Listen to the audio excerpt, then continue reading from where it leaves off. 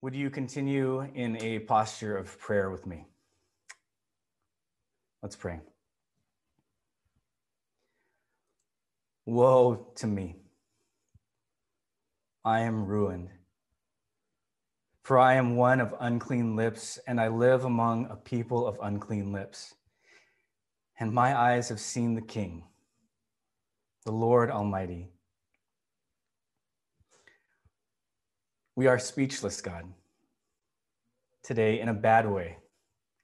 The images of last week still fresh in our heads, or perhaps rotting in our heads. The death of the 5 individuals from last week's coup attempt and insurrection are only the tip of the iceberg on top of the almost 4,000 other Americans who lost their lives that day from COVID-19.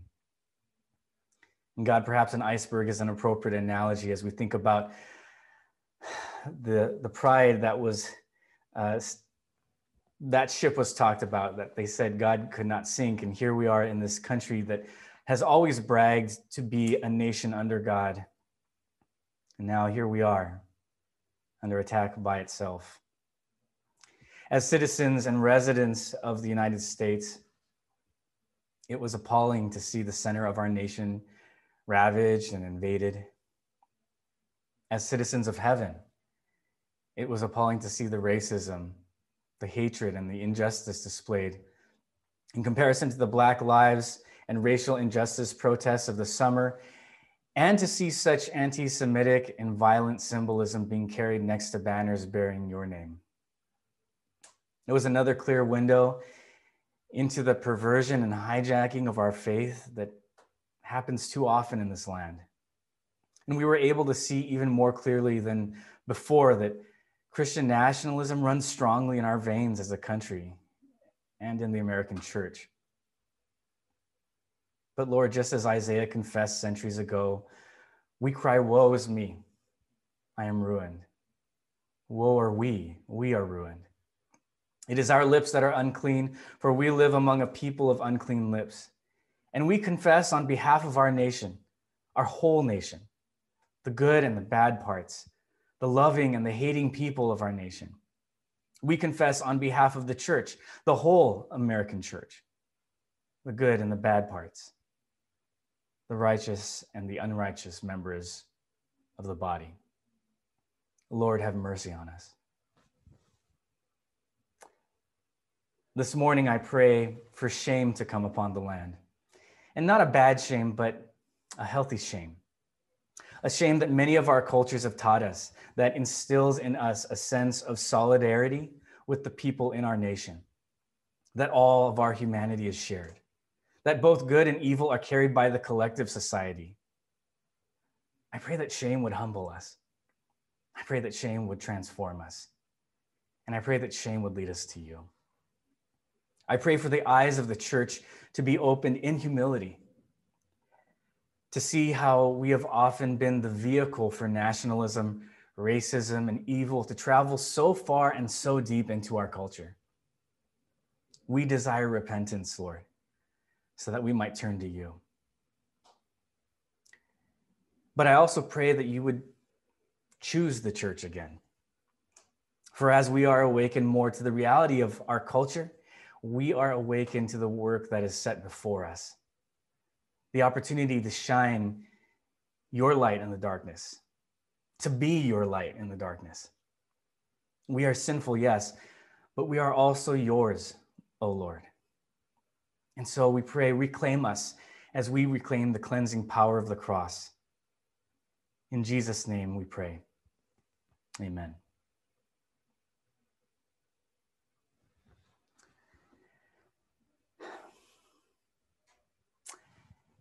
And we thought 2020 was bad. What a crazy week. And for Native Angelenos, I know Tommy Lasorda's passing this week didn't help at all. Now, normally we reserve our Zoom services for the first week of the month, but the pastors just felt like we needed to be together in real time this week. And just in case any other curveballs were thrown our way, this way we could respond on the fly. But I'm just glad that you're here with us. And a big welcome to everyone watching on the live stream. this is a time when it's good to be together. I'm exhausted from such an emotional week, if you know what I mean. I mean, it's a new experience for me, but who knew how much watching a coup attempt in your country could be so draining? For me, the emotions sort of come and go with the tide. One day, I'm angry. Another day, I'm sad. The next day, I'm fearful and anxious. There's all these different emotions, sort of like the stages of grief, which might be what we're all feeling. Or maybe it's traumatic shock. But I mean, nobody was surprised that this happened, right? We've watched these storm clouds roll in for years now. But the downpour is still shocking. I mean, can you believe it? We had an insurrection in this country on a day with close to 4,000 people that died of COVID. Something happened in this nation that was more disturbing to us as Americans, more shocking than 4,000 people dying.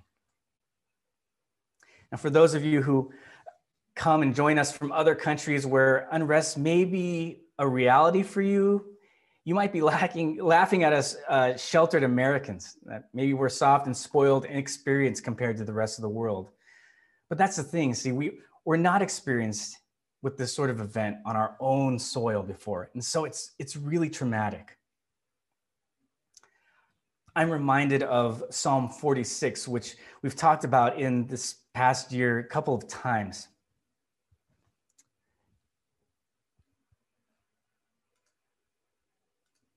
In verse 6, there's this line.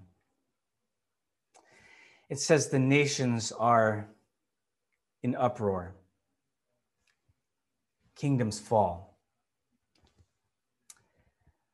That line is too real for us this week. And the whole psalm captures what a lot of us felt. Talks about the earth giving way, about the mountains falling into the heart of the sea, waters that roar and foam. And what that imagery describes is the sense of everything that brings us security and safety when it begins to be unstable and unreliable. And for many Americans like me, we've taken that security in our nation for granted. And it feels kind of scary when you can't trust that the country won't descend into mayhem at any moment.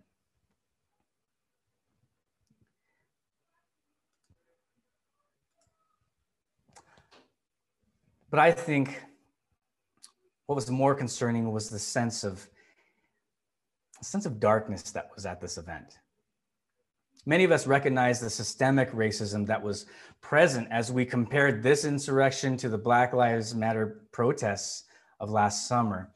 The way they treated this group of mostly white people was clearly different. But there was a different kind of spirit leading this event. And I'm not talking about our president. I mean, he incited this, but he wasn't leading it. He merely let something loose. He legitimized something that was already here. And it was something spiritual, but it was not of God. It wasn't like these little racist microaggressions or implicit biases or anything sort of subtle. It was more overt than that came out. You see, there was a power behind this insurrection, fueling it and guiding it. And it feels like what we're up against is sort of way past our pay grade, you know?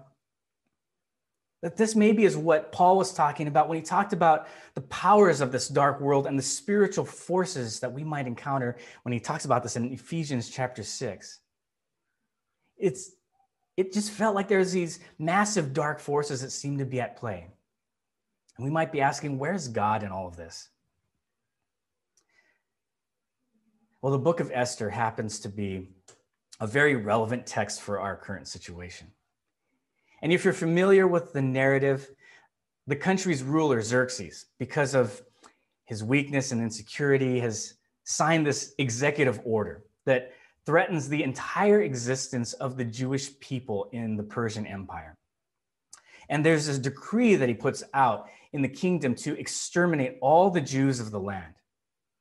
Now, Esther, a Jew herself, through a series of events, has become the current queen of Persia. But even though she has the title of queen, in some ways she finds herself to be merely the king's personal subject. She has access to luxury, but not access to power. Now, Esther's uncle Mordecai catches wind of the evil decree, and he pleads with Esther to go to the king to try to stop this impending genocide. But she realizes that even as queen, her influence is severely limited. You see, the last queen was stripped of her title and banished, possibly even killed. And Esther knows if she even approaches the king for a request, she'll probably be executed. Esther faces these overwhelming obstacles, and she is completely ill-equipped for this. She's just as much in danger as anyone else. And as Esther tries to convince Mordecai that this is a bad idea to go to the king, her uncle says this: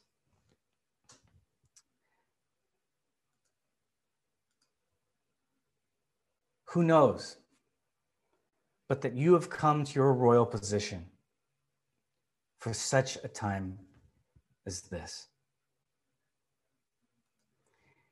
And what he's suggesting is that Esther's path to this point might converge at this sort of divine intersection. That maybe everything that led her here is going to actually now serve a purpose.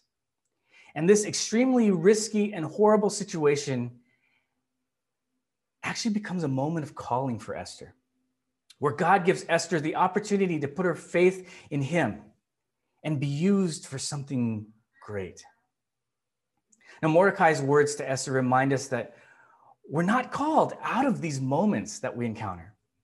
God actually calls us into them. And when he does, he is faithful and prepares us for the task ahead.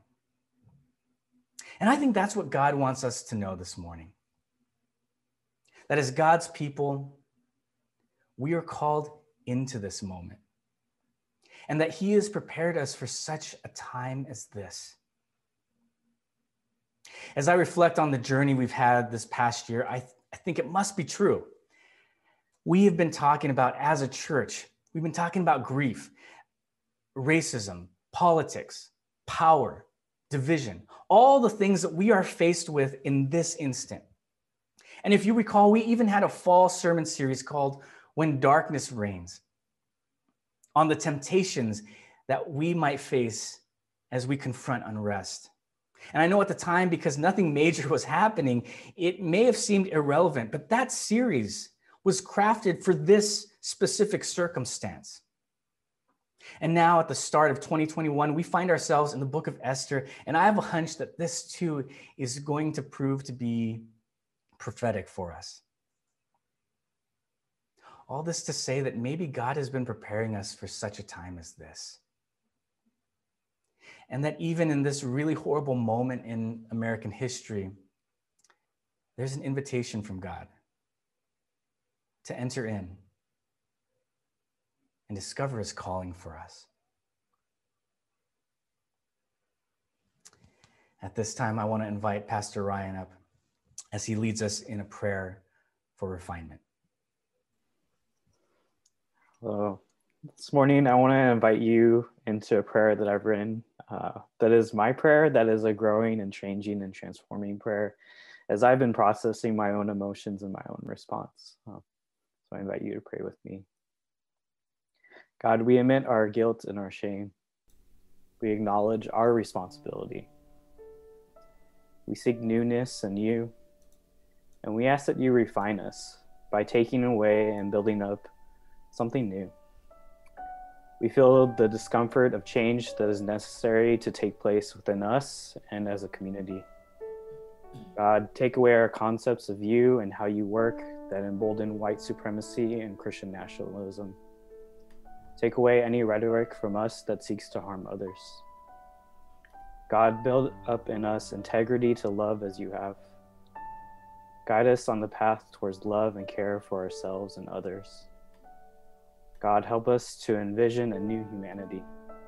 Help us to find a praxis so that we may see glimpses of your kingdom here and now. Christ's name I pray. Amen.